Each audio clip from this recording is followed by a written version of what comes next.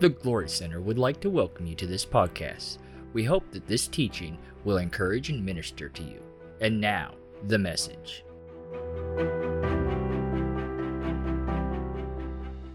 Last week, we had an awesome time. Yes, we did. I taught basically we skimmed some things from the book of Revelation.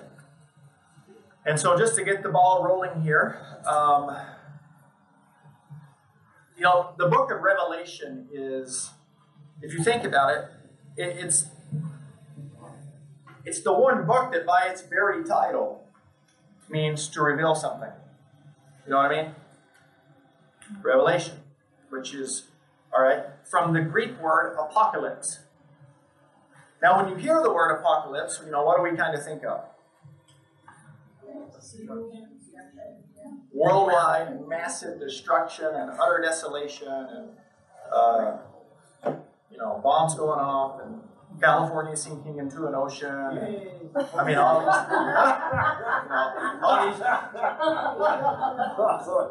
these kinds of things. It's great. Have you guys seen this thing where the state of California is now looking to divide into 3 separate states? Really? Northern California, Southern California, and I think California. Yeah. And last I saw, I believe it was this past week, 500,000 signatures to petition this to come up for Yahweh. It's a great idea. Yeah, right? Oh my gosh. Oh, I've been wanting it's to do that a long time. seriously. So that is for me. A different state or a different country? I'm sure 1 or 2 sections of it would love to be their own country. And I'm sure some of us would say, help yourself. Yeah. God bless them. Now, that's to me, that's crazy, man. Like, to think that in my lifetime I could see, big old California, that's just wild to me. I don't know. Anyways, so, when you hear the word apocalypse, we think of these things, unfortunately, all right? That is emphatically and just undeniably, emphatically, that is not what the word apocalypse means. All right, now, well, let me just to kind of get this going here. Check this out. Pardon. Now look here behind me on the board. Am I on? No. Nope. Yeah. Oh, you're on. So what's that say? The revelation of Jesus Christ. So the word revelation there is the Greek word apocalypse. Apocalypsis or apocalypse. And what does it actually mean? To reveal, to unveil is really a great way to say it. To unveil, to manifest. So it can also mean to disclose truth, which I like that. Because that's what the whole book of Revelation is doing. It's removing the veil of the old covenant creation, the old covenant system, and unveiling Jesus and his eternal new covenant system. And there's so many things we've got to try to undo years of indoctrination and try to understand things from a strictly biblical perspective. All right? And just from the onset, once again, look at this. We'll look at a few things here. Now, this is hard for some people, and I get it, because if there's preachers out there that I love, and sometimes we just have, especially if you financially supported them over the years, or if you fed on lots of their teachings, it's hard. It hurts your pride, is what it amounts to. To say, well, I've so invested myself mentally, emotionally, financially into ministries that teach this other stuff. And it takes an extremely profound level of humility to say, let God be true, and the traditions of anyone else a liar. All right? And it's hard for people. So notice here again, Revelation chapter 1, verse 1. What's it say? the revelation or the apocalypse of Jesus Christ, the unveiling of Jesus Christ. So from the onset, we see that the book is about removing a veil, removing something that has been, up to that point, veiling Jesus. Right? Now, in 2 Corinthians 3, and I'm not turning there, we see very clearly that the veil is the law of Moses. Paul says in 2 Corinthians 3 that the law written and engraved on stones, the law of Moses, 10 Commandments, was a veil over the hearts and minds of the people. And he says that Moses Moses saw, think about this. Moses, God says, what do you want? He says, I want to see your very being. I want to see you face to face. I want to see your glory. And the Lord says, can't do that because you couldn't handle it. You'll just implode, explode. You can't, you know what I'm saying? So it'd be like getting too close to the sun. It didn't mean God was going to murder him. It just, you know what I'm saying? You couldn't handle it. So he saw a veiled version of God's glory. He said, I'm going to pass by you. And that's the old covenant system. It was a fading, transitory, inferior glory. All right? Of course, it's beautiful that thousands of years later, Matthew 17, Moses' prayer is finally answered. As he comes there, he and Elijah, and he sees the glory of God. He sees Jesus face to face. So down the road, he got that prayer answered. And that's a pretty good deal, you know. But it was 2 Corinthians 3 says it was a veiled glory.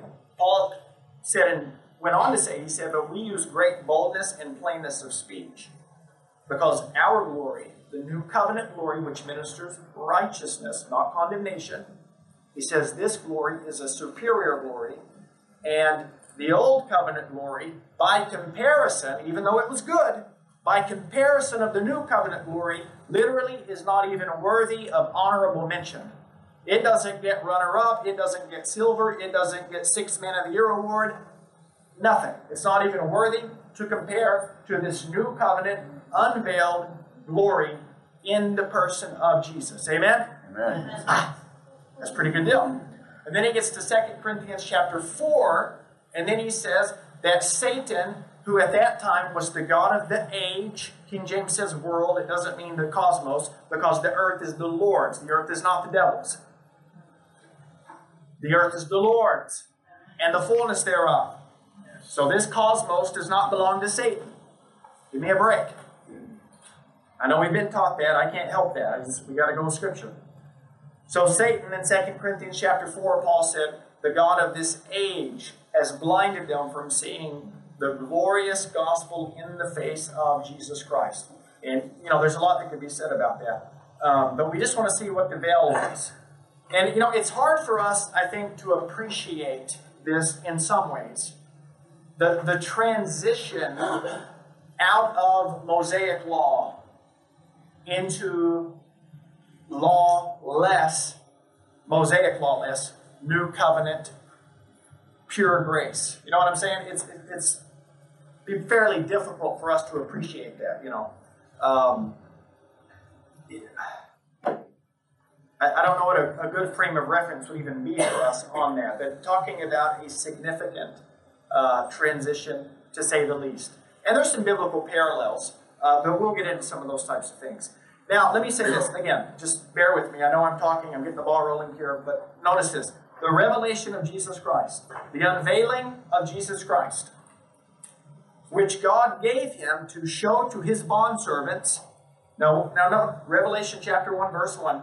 Things which must soon, somebody say soon. Soon. Things which must soon take place.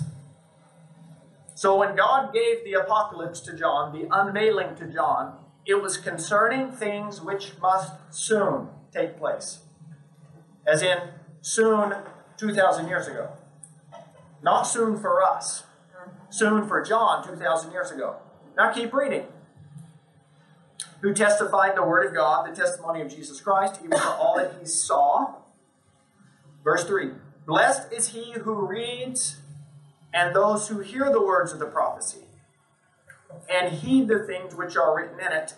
For what? For the time is near, at hand, or near. So 2,000 years ago, twice at the very introduction of the book, the Lord says, these things will soon take place, for the time is at hand. Now, at hand, it means you can reach, it's so close you can reach out and touch it, right? It doesn't mean 2,000 miles away or 2,000 years off in the future. The time is at hand, all right?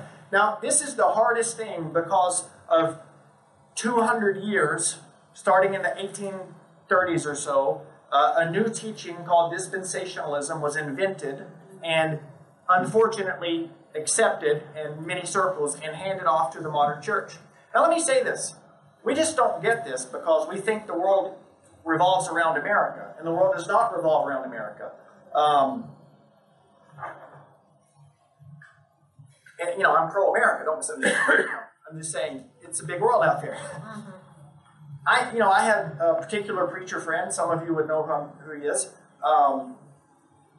A semi-well-known minister from another country. And he and I, when he was here at the States, were in the car and we were talking about some of America's eschatology. You know, the dispensationalism and future great tribulation and the church getting zapped out of the planet. Beam me up, Scotty. And all. He said, in my country, we cannot believe that you Americans believe that stuff. He could not believe. He just couldn't wrap his head that people believe this stuff. And we think it's orthodoxy, even though it's only a 200-year-old system known as dispensationalism.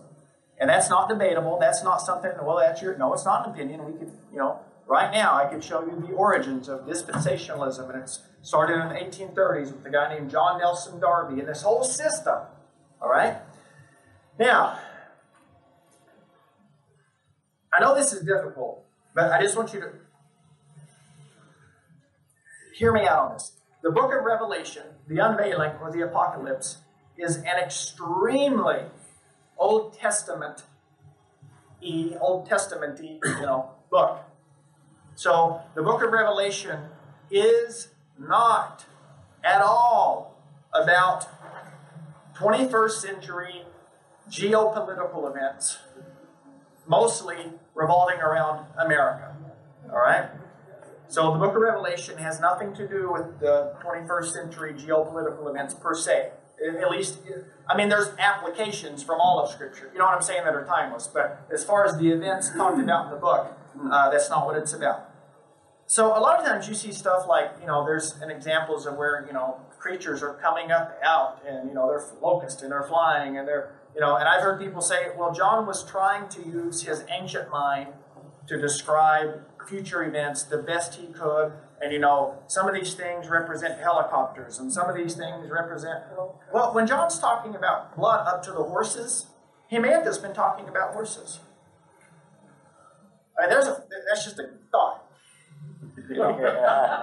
It's just and then when John's talking about Old Testament things and plagues, maybe he's just talking about things from the Old Testament that are spiritual realities, like demons and, Satan's called the Great Red Dragon in the book of Revelation.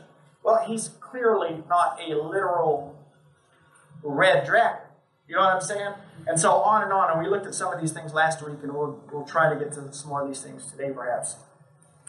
But we just want to understand very clearly, the book is the unveiling of Jesus. It was about events that happened 2,000 years ago. There are timeless universal applications, but the book of Revelation, in a nutshell, was about the passing away of the old creation, or the old heaven and earth, or the old covenant system, and the unveiling, the appearing of the new heaven and earth, the new creation, the new covenant system. All right? So we don't want to try to interpret the apocalypse, the unveiling of Jesus, through our daily news headlines.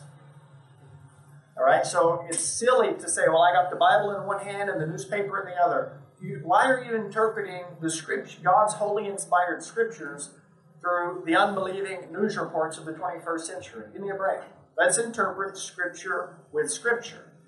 That's a pretty safe bet. Are you still out there, or did you go home? Okay. Now, Don't know where to find a newspaper. yeah, seriously. So he says, blessed is he who reads, here's the words of the prophecy, heed the things which are written in it, for the time is near. Then he says, John to the 7 churches that are in Asia. So this is Asia Minor. This is what is modern-day Turkey. So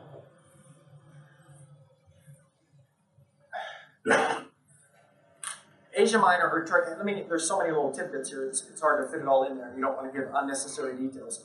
When you read Revelation chapters 2 and 3, he goes through the 7 churches.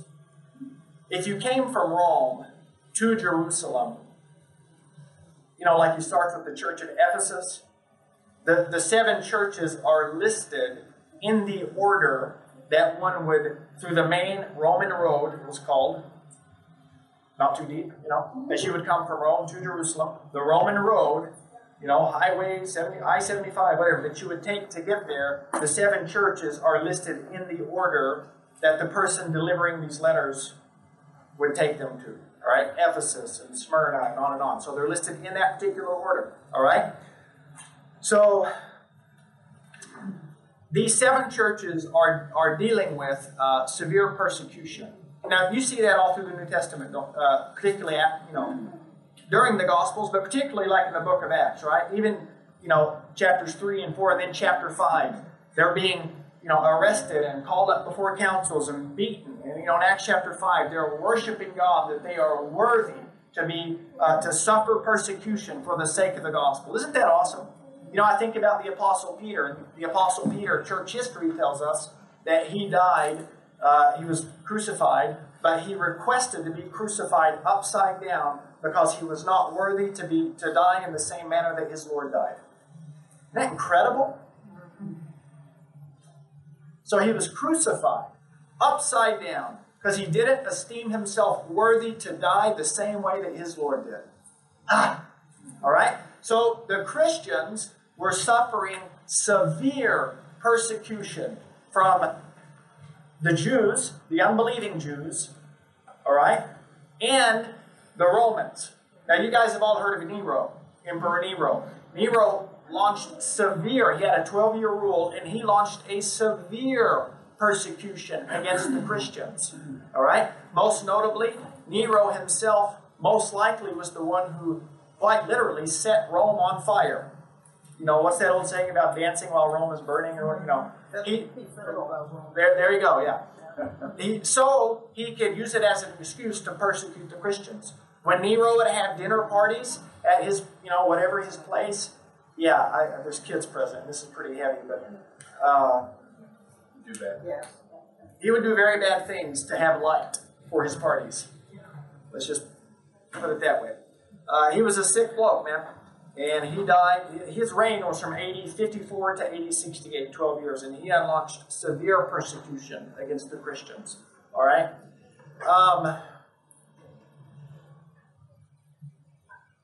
Which, by the way, the book of Revelation was written, it's hard to pinpoint it, but probably 66 to 67 or even 68 AD, right in that time frame.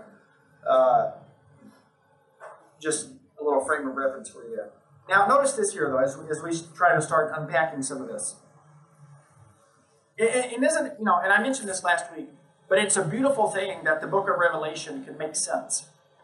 Amen. And it doesn't have to be dark and cryptic, and I can't understand it. And every new election, there's a new Antichrist, and who do we have, all this stuff, it's, and just get ready for it. It doesn't matter. In a couple of years, there's going to be a new election, and there's going to be a couple of new Antichrists. Just get ready. Because we just assume that these things have to do with modern American politics, and yet they don't. All right, and there we have prediction after prediction after prediction after prediction after failed prediction after failed prediction after failed prediction of these things that don't pan out because we're not looking at them from a biblical perspective. All right. So notice this. John to the 7 churches. So John wrote these letters. So when we read the Apocalypse or the Unveiling of Jesus, we're quite literally reading someone else's mail. You know what I mean? We're reading someone else's mail. All right?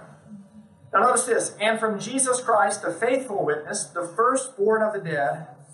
Love that. Now notice this. And the ruler of the kings of the earth. To him who loves us and washed us or released us from our sins by his own blood. Isn't that good?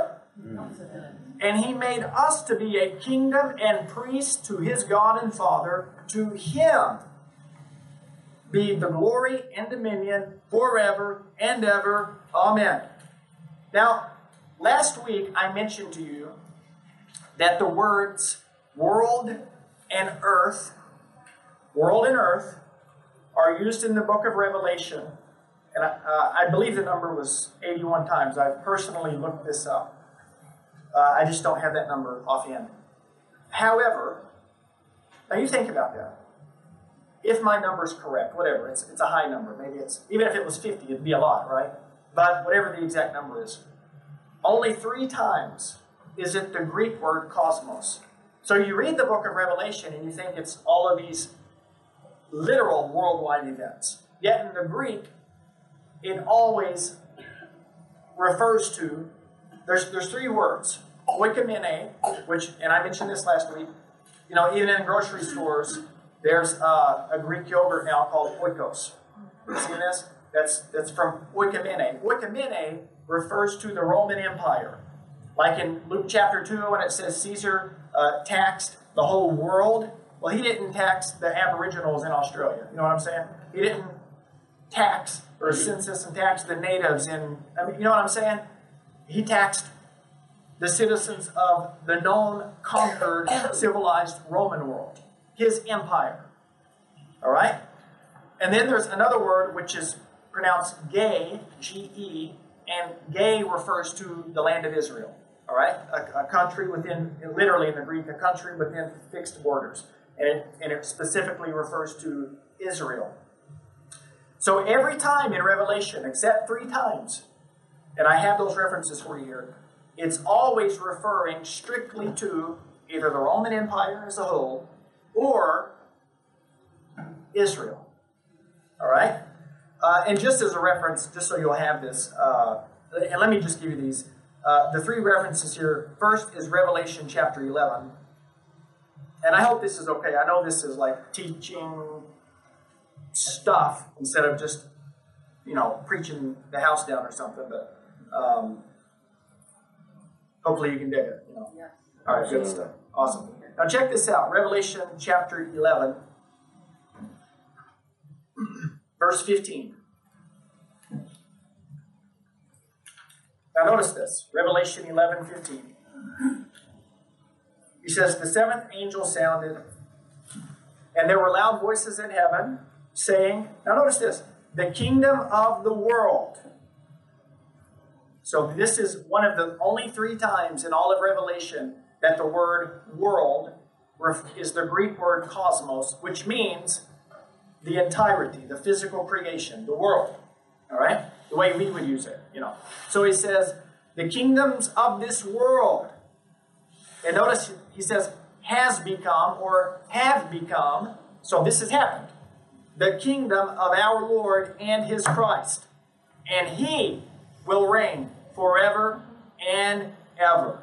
So anywhere we step foot, we could be walking, you know what I'm saying? You could be, you know, like they say, you know, you get so faithed up, you could invade hell with a water pistol. You know what I'm saying? It's like wherever we step, you can even go to the Congo. And when you step there, that soil is owned by God and Sons Incorporated. You know what I'm saying? I mean, this is the kingdom of our God. All right?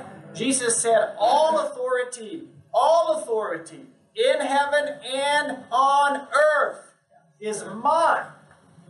Go you therefore. Take this authority and go kick some butt. You know what I'm saying? So just all authority. Now, Revelation 13, and here's the second time where the word, you know, refers to the cosmos. Revelation 13. Look at this.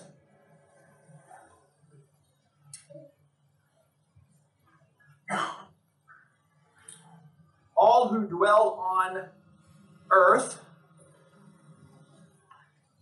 will worship him, everyone whose name is not written from the foundation of the world. So the word world here, not the word earth. The word world. Am I losing you, or is this too much? Everyone whose name was not written from the foundation of the world. The word earth there is not the word cosmos, by the way. It's the word world, so ignore earth. Everyone whose name is not written from the foundation of the world in the book of life of the Lamb who has been slain. Some of your translations say the Lamb slain before the foundation of the world. This is the better. That's not a bad thing, but this is the better translation, better way to say it. Written from the foundation of the world in the book of life of the Lamb who was slain. So that's two examples in the book of Revelation where the word world is cosmos. And the next scripture is the last time. Revelation 17.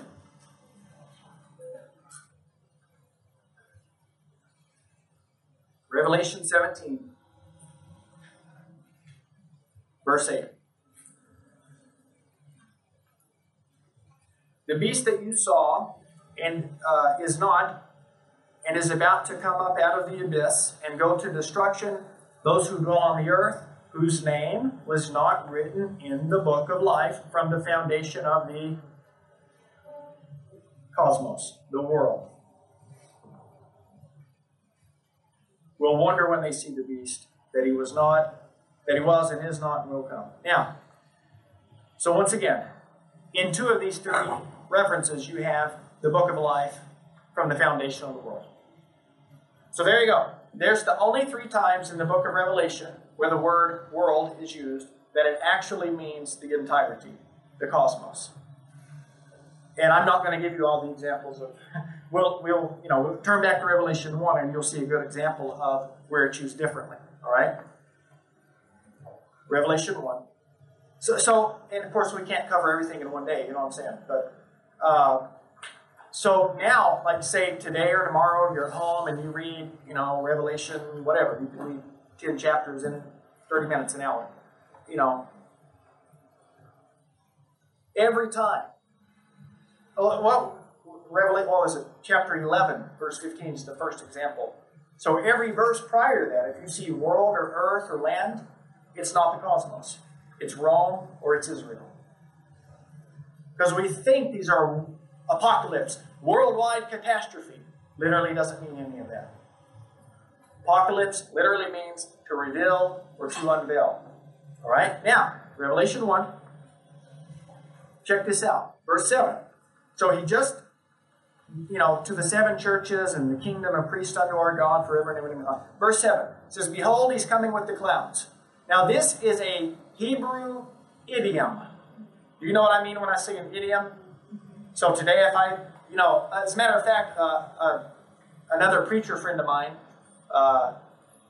Bertie Bretts, if any of you have ever heard Bertie's teaching, I asked Bertie one time, he was here, I said, when you come to the States, are you able to keep up with all the idioms and all the colloquial ways of speaking?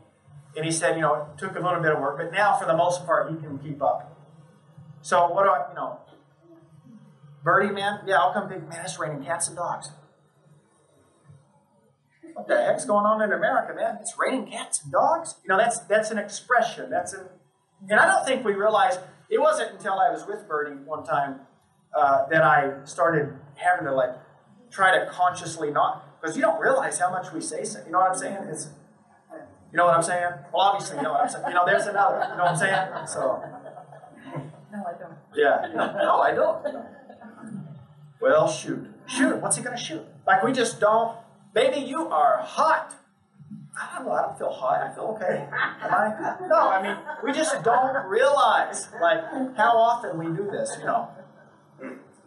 We literally don't literally means according to the literature. But we use it for all sorts of, we literally use it all sorts of other ways.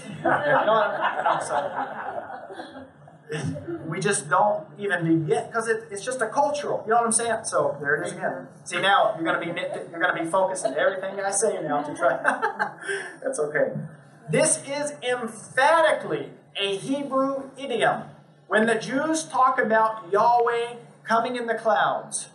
It is not Jesus coming through the sky like a meteor, but he's riding, because later on he's coming on a horse. Well, so he's riding a horse that's on a cloud. Giddy up, let's go to earth. Oh, let's get the cloud. No, it's a Hebrew idiom. It refers to a judgment coming. Turn to Isaiah chapter 19. And I don't think I have it. I might. But you can turn now. Let's see if I have this again. And there's many other examples, but this is a very prominent, I guess you would say, one in my mind. Let's see if I have this. So it's raining cats and dogs, or literally, or does anybody have another one off the top of your head? Off the top of my head. Off the top of my head. There you go.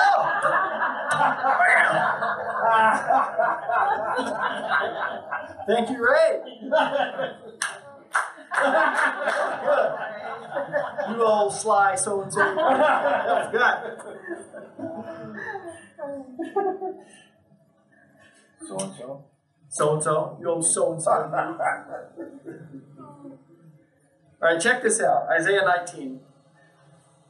Look at verse, and I hope you're there because I don't have it up here. I'm sorry. Verse 1. The oracle concerning Egypt. Isaiah 19:1. And I want you to see this. That's why I'm just taking my time. The oracle concerning Egypt. Behold, the Lord is riding on a swift cloud and is about to come to Egypt. The idols of Egypt will tremble at his presence. So this is not a visible appearance. It specifically refers to a what you might call a judgment coming. All right? So a cloud coming, and Jesus in Matthew 24 uses this language that he would come on the clouds, and even sun, moon, and stars. We looked at that last week. That's a Hebrew idiom. All right? We talked about the sun will no longer give its light. The stars will fall to the earth. The moon will be turned to blood. Not literally. That's not. If one star fell to planet Earth, this planet would be gone. And everything, you know what I'm saying? It's one star. But that's a Hebrew idiom because the sun, moon, and stars always refers to natural Israel. Joseph had a dream. Joseph dreamed that the sun, moon, and stars bowed down to him. Joseph tells the dream to his family. Who's Joseph's dad? Israel. Jacob or Israel. And Israel says what? Shall I, the sun, bow down to you? Your mother, the moon, bow down to you? And the stars, your brothers, bow down to you? Of course, it happened later on. But, it's a Hebrew idiom. So it's the sun, moon, and stars. So when you read Matthew 24, and it's talking about the sun, moon, and stars, Revelation 11, the sun, moon, and stars, Joel chapter 2, Acts chapter 2, it's not, and I used it right because it's literally not, according to the literature, referring to the literal sun, the actual physical moon, or, balls of gas out in the sky called stars falling to the planet. That's not what it's talking about. All right, so even here in Isaiah 19, behold, the Lord's coming on a swift cloud, and the idols will tremble at his presence. The heart of the Egyptians will melt. It's a judgment coming. Now, and there's other Old Testament examples, but we only have so much time, and your brain can only take so much. Now, back to Revelation, please. The good news is we're recording. Wanda, is the stream on? Yes. Okay. So this is recorded, and last week I encourage you to check out as well, but whatever. But nonetheless, back to Revelation. Check this out.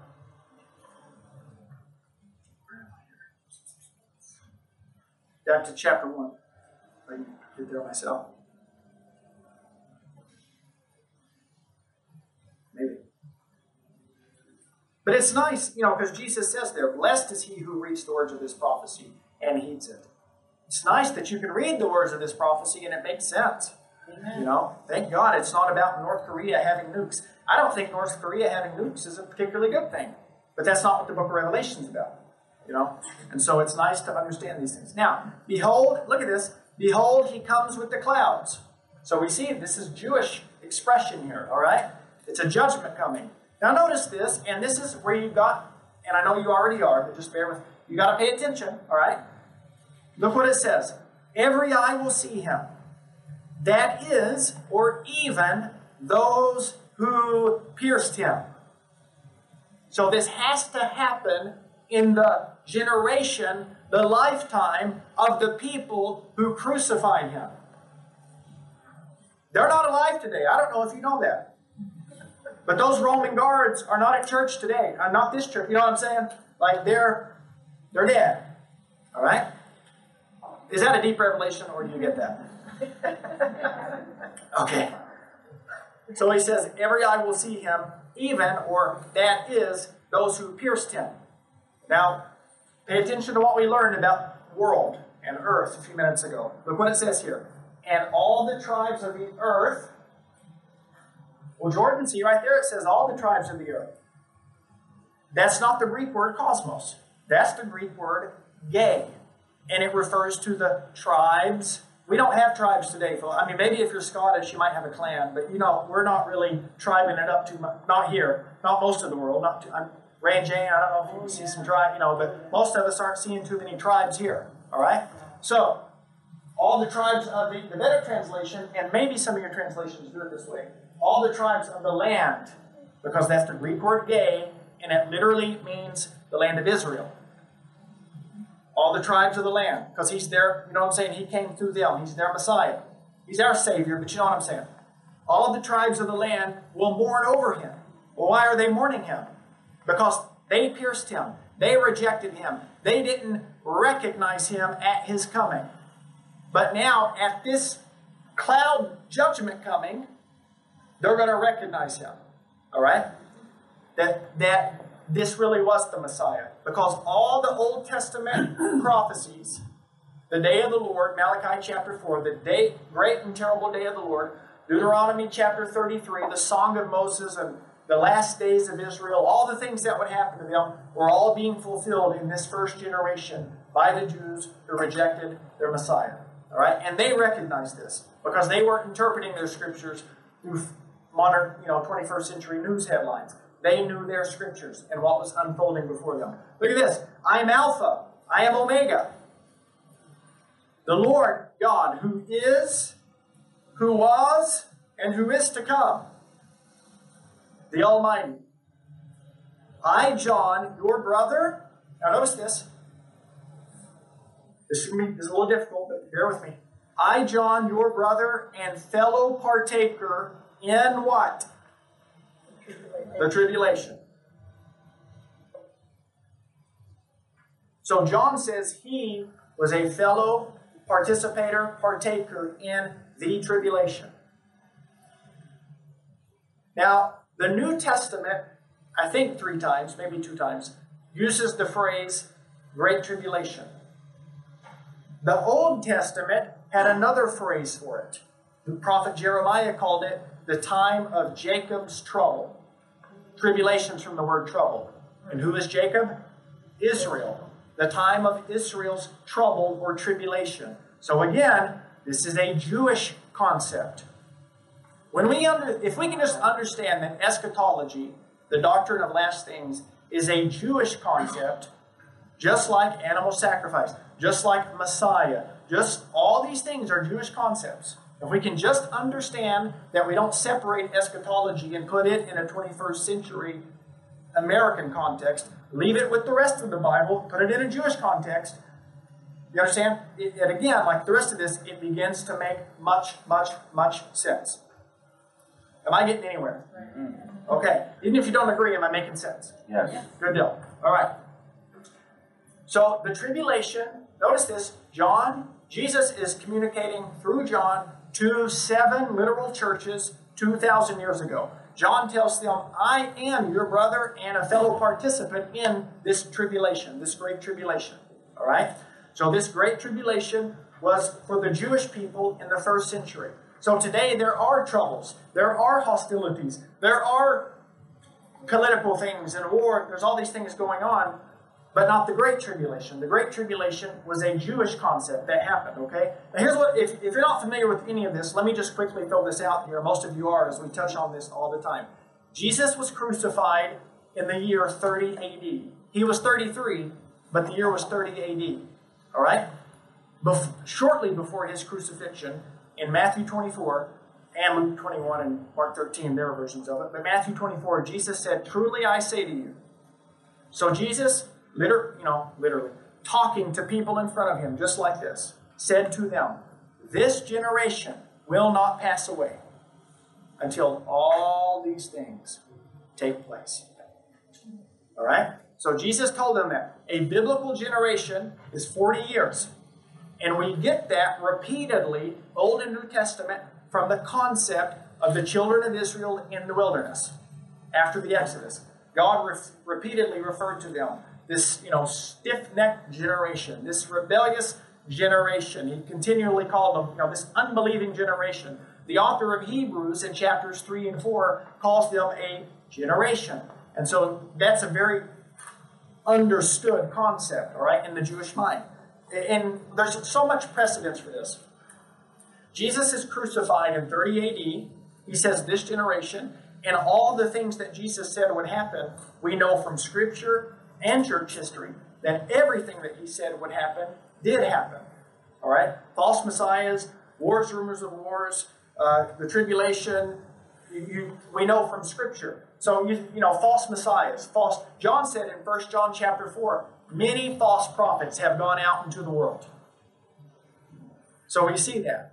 John said in 1 John chapter 2, verse 18, he said, "This is the Antichrist, anyone who denies that Jesus is the Messiah come in the flesh." He said, there are many Antichrists even now. Did you know that's in your Bible? Turn to 1 John 2. Look at that.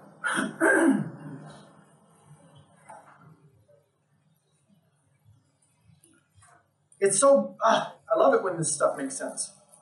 That's what propelled me into this. Because I got tired. I got so tired. That was the what's it called? Here's another idiom for you. The needle on the camel, the haystack, the straw. You broke the camel and the stack. Whatever. You broke it, man. That thing came undone for me. The straw that broke the camel. There we go. I don't know. Where did that come from? I don't know. Crazy preachers, I tell you. The straw that broke the camel's neck. So, it's because I got so fed up with the fact that God's not the author of confusion. And I can listen to 10 different preachers, and every single one of them will use the same 3 scriptures, but all 10 of them have 10 different views. And they all make sense. That's the part that I got fed up with. God is not the author of confusion. And there's only one book that by its very title is claiming to reveal something. And how many of you in this room have ever said, I don't even read Revelation. It scares me, and or it doesn't make sense, and or it's frustrating, and or whatever. Have you ever been there? Yeah. Look at that. And that is common. And these things ought not be. You know what I'm saying? So, it just, understanding this from the proper Jewish biblical context, not the modern 21st century Western geopolitical context, interpreting Scripture with Scripture, God forbid, it starts to make sense. And I've heard people say, I can't remember where it's at, but doesn't Revelation say somewhere? Well, when it starts making sense, you remember where somewhere is, because it starts making sense. All right? And it's a beautiful thing. So, and I know I told you 1 John. Jesus is crucified in 30 AD. He said, this generation will not pass. Biblical generation, 40 years. Exactly 40 years later, this destruction culminated with the destruction of Jerusalem and their temple in the year 70 AD. All right? So that's when the animal sacrifices ended. Jews don't kill animals today. They don't have a temple. Why don't they have a temple? It was destroyed when Jesus said it would be destroyed, 70 AD. There is no Levitical priesthood. Why isn't there a priesthood? Because they had to keep strict genealogical records of who the priestly lineage. That lineage was destroyed in the temple in 70 AD. So you build a temple, who's going to be a priest? Well, we don't know because the lineage is, and that's another thing. Every other day, there's going to be a new temple. There's going to be a new temple. You are the temple of the Holy Ghost.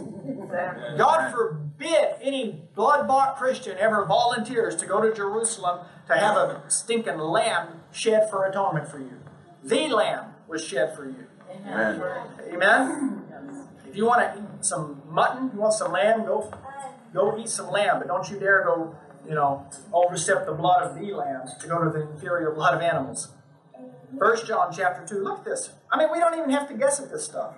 We've had a lot of help missing these things.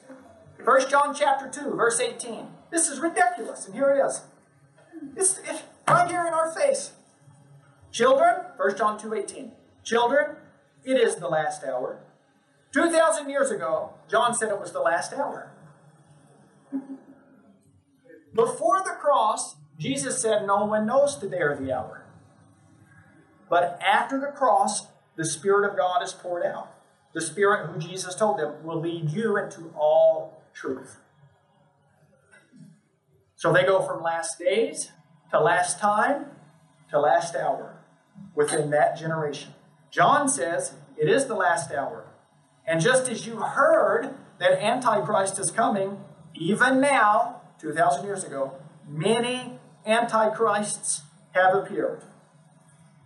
From this we know it is the last hour. Look at verse 22. Who is a liar? But the one who denies that Jesus is the Messiah. This is Antichrist. The one who denies the Father and the Son. So I don't have to guess if the next presidential whatever is the Antichrist. I don't have to worry about some guy, when I was growing up, it was going to be a guy from, where was it? Turkey? Somewhere, in the, wherever you... Romania. Romania. Nice. It's always, then it's the Russians, because it's always some modern news headline version, but never the biblical. And here is Scripture, not some TV preacher we don't like. I mean, not a guess, not a theory, not I think, this is Scripture, and it says, this is the Antichrist, the one who denies the Father and the Son. So there we go. The word Antichrist is not in, by the way, the book of Revelation at all. Right? But here we see John telling us, Antichrist is the Messiah coming in the flesh and shedding real blood for our sin and resurrection. You know what I'm saying? So we don't have to sit around and flip coins and guesses and look at who's going to be, some guy from Asia or Europe no, we know who the Antichrist is. Aren't you glad it's not Ken? I thought it might be, and then I read first. Yeah, I'm so glad. Yeah, he's happy about it too, right? So, it's any dumb devil that comes along and says Jesus isn't Lord, Messiah, Savior. That's it. That is the Antichrist. Now look at this. Back to Revelation 1. I, John, am your brother and fellow partaker in the tribulation, the kingdom, perseverance, which are in Jesus. I was on the isle called Patmos because of the word of God and the testimony of Jesus. Verse 10. I was in the Spirit on the Lord's day, and I heard behind me a loud voice like the sound of a trumpet, saying, write in a book what you see and send it to the 7 churches, not to America, to the 7 churches then and there. In Asia. Asia Minor, Turkey, those guys. Ephesus, Smyrna, Pergamum, Thyatira, Sardis, Philadelphia, Laodicea. Once again, as I mentioned earlier, if you are traveling from Rome to Jerusalem, this is the actual order that you would have come into before arriving at Jerusalem. Ephesus first, then Smyrna, all right, all these things. Then he says this, then I turned to see the voice that was speaking with me, And having turned, I saw 7 golden lampstands. And in the middle of the lampstands, I saw one like a son of man. Does that remind? See, this should start triggering your mind. Trumpets. That's a Jewish concept. Shofar. You start seeing one like the Son of Man. That's right from the book of Daniel. I looked and I saw one in there like the Son of Man. This is Jewish language. He was clothed in a robe reaching to his feet and girded across his chest with the golden sash. His head and his hair were white like wool, like snow. His eyes were like a flame of fire. Oh, I love this. His hair, its purity, speaks of his purity. His eyes were like fire. He is burning with intense, fiery love for his people. All right? His feet were like burnished bronze when it's made to glow in a furnace. His voice was like the sound of many waters. And I love this because, God can speak to us in different ways. And I've had experiences where it was like the Lord spoke to me. So I don't know how to explain it, but God will speak to you. Sometimes God will speak to you in pictures. All the time I see words written above people's heads and God's telling me something. Whenever Linda and my family, we went to Lynn Hiles' conference back in, I think, April. There was a minister guy there. I had never met him. And we're just in the service, but when you're a prophetic person, these things happen. And it can happen to anybody, don't misunderstand me. But these things happen, regularly. And I'm sitting in the service and I see this guy over here and I see what to me looks like a piece of paper, like a contract. And I see a pen. And so so I just think about it and sit on it, pray about it, and go tell him. I said, hey man, nice to meet you, da da da da. I said, just during the service here, every time I look at you, I see like a contract written above your head. Instantly, he said, oh yeah, I know what that is. I know what that is. Okay, I know what you're talking about. There is a contract thing I got to do. I mean, God will just show you. I see words written over people's heads all the time. It's just incredible. It's wonderful. So God will speak to you in a way that makes sense to you. So he said, I heard the sound like many waters. Check this out. In his right hand he held 7 stars. Out of his mouth came a sharp 2-edged sword. What's that? The Word of God. Now this is the context of, you start seeing this play out through the book of Revelation. Of course, Hebrews 4 tells us the Word of God is like this 2-edged sword, all right? And it was the Romans who invented, by the way, the 2-edged sword. Nonetheless, and this is a time when Rome is the dominant empire. That's kind of interesting. But this 2-edged sword, this speaks of the Word of God. And in this specific context, one edge is the Old Covenant curses. But one edge is the New Covenant blessings. And he's dividing down the line all throughout this apocalypse, this unveiling of himself. Old Covenant, New Covenant. The whole book has this motif of creation. If I can say it this way, the book of Revelation is dealing with an uncreation. I don't know if there's a better word, I'm sure, but there's an undoing. The scriptures speak in multiple places, Isaiah, Hebrews, about the heavens rolling up like a scroll and fleeing from before him. There's an uncreation motif, then a recreation, a new creation motif. All right? And you see in the book of Revelation that 2-edged sword dividing the line. You know what I'm saying? So cutting in half. Old Covenant, New Covenant. He says, and his face was like the sun, shining in its strength. And there's much precedence for that throughout Scripture. But look at the next verse. It's so funny. Sometimes people say, I don't know about that falling down stuff. Somebody prays for you and somebody gets, they fall down. Is that stuff real? When I saw him, I fell at his feet like a dead man. Well, you tell me. Let's ask John if it's real. You know what I mean? When I saw him, I fell at his feet like a dead man, lost all strength. And I've probably many of us have experienced that. But here's the beautiful part. He placed his right hand on me and said, don't be afraid. Fear not. That's our Jesus. So in the apocalypse, he's telling his people, don't be afraid. I'm the first. I'm the last. In Greek, I'm Alpha. I'm Omega. In Hebrew, Aleph, Tom. All right? So I'm the first and the last. I am the living one. I was dead, but behold, one of my favorite verses, tattooed inside of my eyelids. Love it. I was dead, and behold, I am alive forevermore. I have the keys of death and Hades. Amen. Thank you. Of course, Hades was the Jewish holding tank, if you will. So within Abraham's bosom. Now the Jews, to this day, they don't have a concept of heaven and hell like we do. They believe there's, the ones that do believe in an afterlife, then and now, believe there's just one place. Everybody goes there. All right? In Hebrew, it was called Sheol. But the Greeks had a similar concept, the abode of the dead, Hades. All right? So the abode of the dead. But Jesus, by resurrecting triumphant over death itself, took these keys of death and hell, or death and Hades. Woo! That's a pretty good deal. All right? So, he says, therefore, John, write the things which you have seen. Well, what did he see? He just told us this experience of the living, resurrected, unveiled Jesus. What did John just see? The unveiling of Jesus in his glory.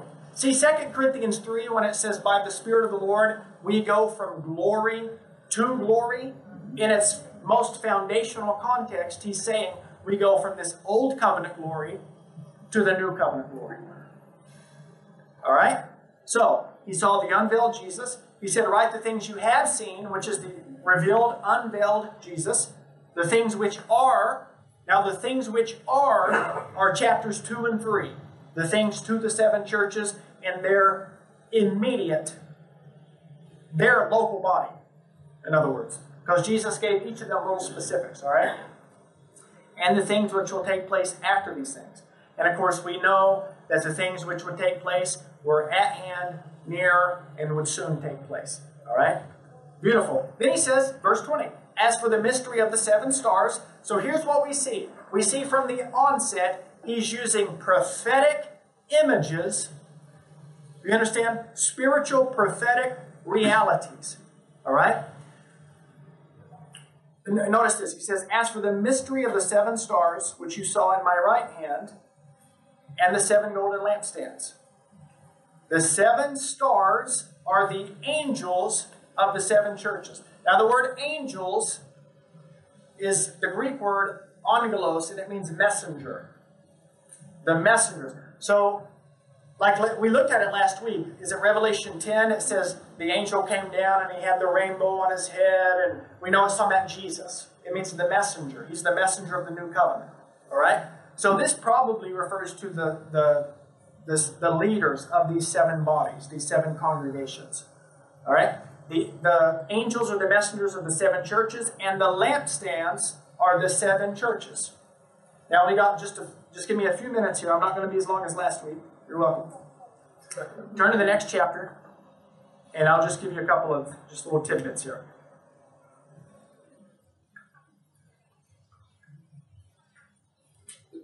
Now, I want you to understand, once again, and I know I'm so, repetitive, I guess, on some of these issues. But, I think we need to have this drilled into us. He's helping these 7 churches transition in the midst of their tribulation. He's helping them repent or rethink metanoia from an old covenant mentality and mindset into a full, unveiled purity of the new covenant mindset. All right? And I just want to give you a few little pieces here, and I think this will help you tremendously. Verse 1, Revelation 2:1. So what he saw, Jesus unveiled, and then here are the things that are at that time. All right, now, Revelation 2:1. To the messenger, the angelos, the angel, the messenger of the church in Ephesus, write, the one who holds the 7 stars in his right hand, which speaks of authority, the one who, look at this, the one who walks among the 7 lampstands. Aren't you glad Jesus holds the whole body, and yet each individually, he holds all in his hand? Absolutely. That's good. That's good news, man. Jesus said in John chapter 10, you're in my Father's hand, you're in my hand, and nothing or no one can ever remove you. That's a pretty good deal. Thank you for your enthusiasm. Now, verse 2. He says, I know your deeds, which Hebrews chapter 6 says God is not unfaithful to forget your work and labor of love. That's awesome. So he says, I know your deeds, and your toil, and your perseverance, and that you cannot tolerate evil men. Now we got to put a context on that, because Jesus said in Luke chapter 6, your Father is kind to the unthankful and to the evil. So, of course, he unfolds what the context here is. False ministers, false gospel, false apostles trying to destroy and pervert the gospel. All right? Now, and you'll see that as we unfold this here. He said, I know your deeds, your toil, your perseverance, you can't tolerate evil men. Now look at this. That you put to test those who call themselves apostles, but they are not. And you have found them to be false. Now notice this. Which church is he talking to here? Ephesus.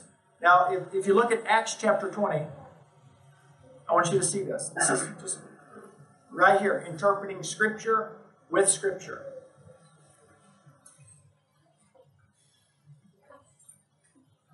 Acts chapter 20. If I can get there myself.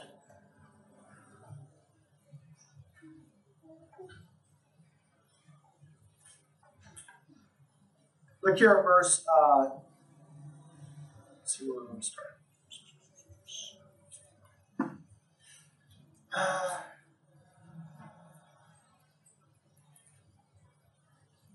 Verse 17. Acts 20:17. And this is my first closing. He says, from Miletus he sent to Ephesus. So Paul is talking to Ephesus, the Ephesian leaders here. The elders of the church in Ephesus. And next verse says, they came unto him. Now we can't read all these verses. Jump down to verse 29. He says, I know, Paul talking to the leaders in Ephesus. He says, I know after my departure that savage wolves will come in, not sparing the flock. Even Paul is talking to these leaders, and he says, even from among yourselves, check this out, even from among yourselves, they will arise, speaking perverse things, to draw away disciples after themselves. Therefore, be on alert, remembering night and day the period of 3 years that I did not cease to admonish you. Now I commend you, verse 32, to the grace of God. So here's the answer.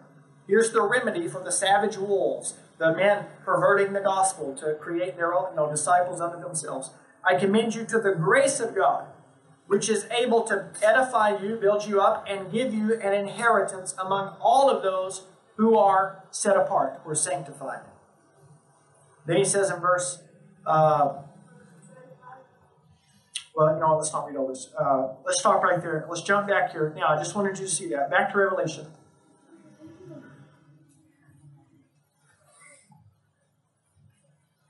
So we see Jesus talking about these false apostles, but we see many years prior to that, in the book of Acts, we see Paul warning them this was going to happen. See, isn't it beautiful when you interpret Scripture with Scripture?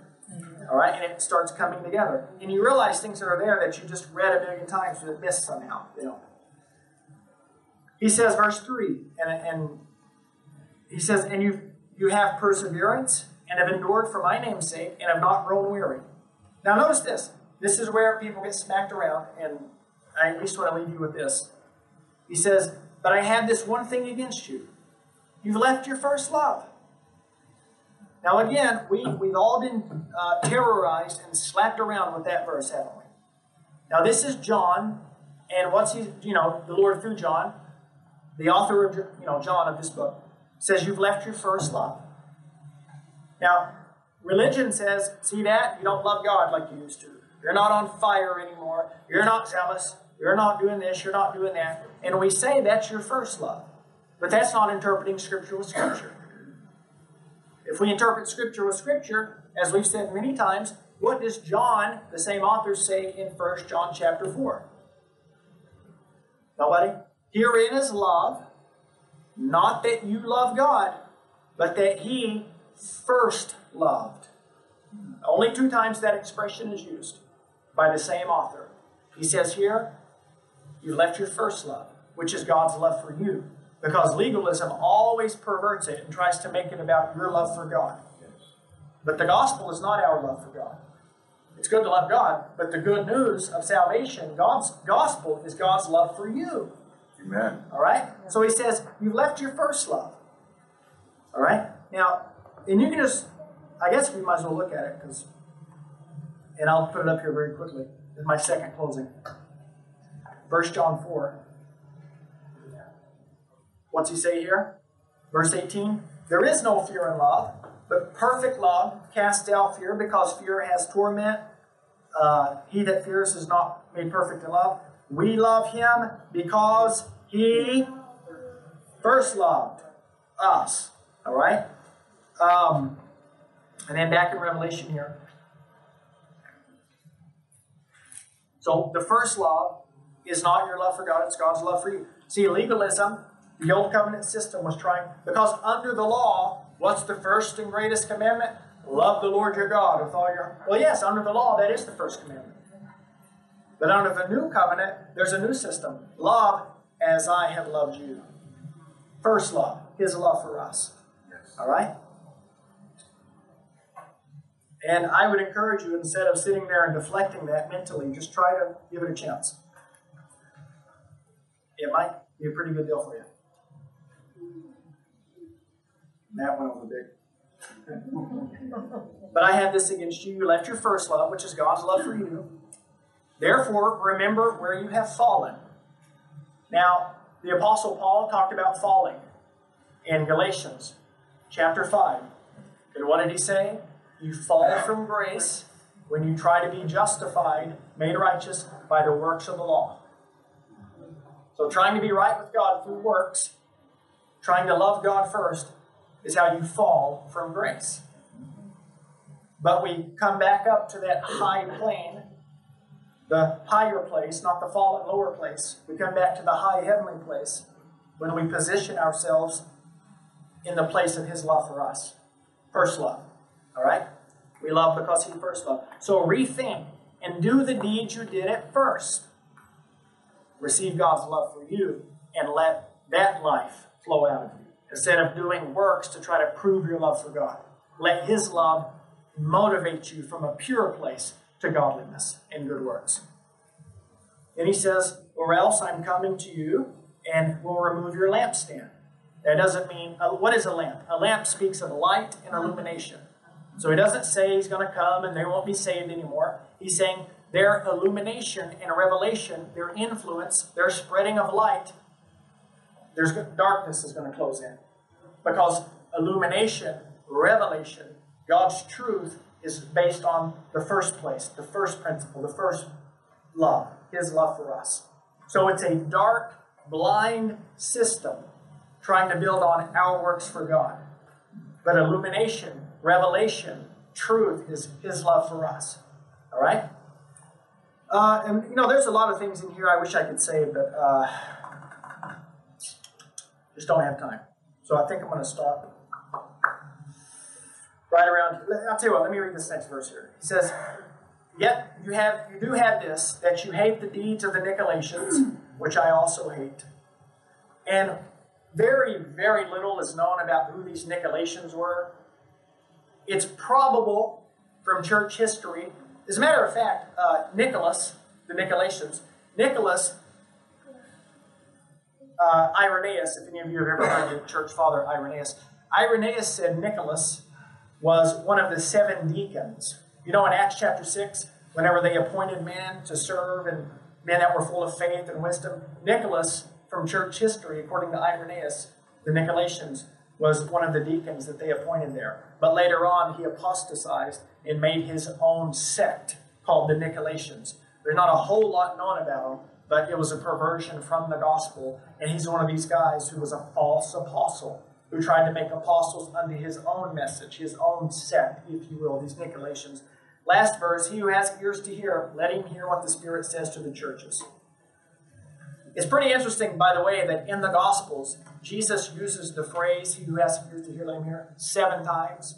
And then he uses, he who has ears to hear 7 times here in the book of Revelation to the 7 churches. Just a cool little parallel there, you know. He says, hear what the Spirit says to the churches. To him who overcomes, and God help us with this verse, to him who overcomes, I will grant to eat the tree of life, which is in the paradise of God. Now this is really interesting too, and I am closing. Because you guys read Acts chapter 16, and you see that Paul goes in there and he casts the devil out of that soothsaying woman. And what they got upset at him. All the people in the town who were metal workers, who made idols, they said, he's taken away all our business, he's taken away all of our money, because who was the great goddess of Ephesus? The great goddess? Diana. All right? And so, really interesting, in just part of the historical context of this, in Ephesus, at the place where they built the temple, there was what was probably a meteor or some sort of idolatrous thing that they had believed was from the heavens and from the gods. And there's a tree there that the Ephesians, in their temple sanctuary thing that they built to Diana, there in Ephesus, they had their rock, which was the big thing, you know, that supposedly, probably a meteor, but came from the gods. There was a tree that sprung up next to the rock, and they actually called it the tree of life. And it was believed that that's where Diana, the great goddess, originated from. The gods sent this. I forget, you would know, Diana was, I think she was the daughter of Zeus, or one of Zeus's sons in Greek mythology. I'd have to look it up. But anyways, you see the specific context here. And you can go look it up. This place was called Paradisio, or paradise. And Jesus is speaking in pictures and images and language that these Ephesians clearly understood. All right? And of course, this biblical truth too, you know, nonetheless. But he tells them here, him who overcomes, I will grant to each of the tree of life, which is in the paradise of God. So he says, the real tree of life is not Diana, not Greek paganism, mythology, none of that. The true paradise is the person of Jesus. The true tree of life is not some tree in Ephesus where Diana came from. It's the cross.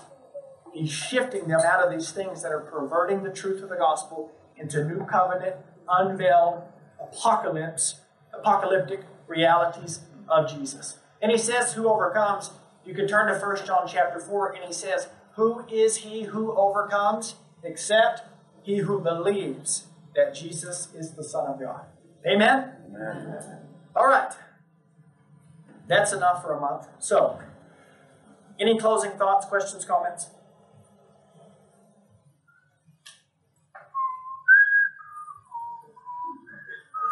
Wow. Wow. No, I didn't know if you were wowing at my bad whistling or... Okay.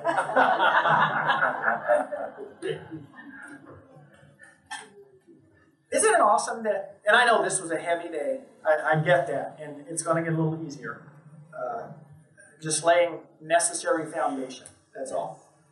But it's a beautiful thing that this book makes sense. And it's not some bizarre, 21st century America. People get wild, man. There's an eagle mentioned in Revelation. Oh, that's America. Yeah, because there never was an eagle before America, so it's got to be that American. It's just all this stuff that people... No, it's a Jewish book with Jewish concepts, with a Jewish Messiah, with Jewish understandings. So animals coming out of grounds aren't helicopters. It's demon spirits. Horses are horses. These things are scripturally and historically verifiable. So is there a virgin where it's written, where it says Israel, or,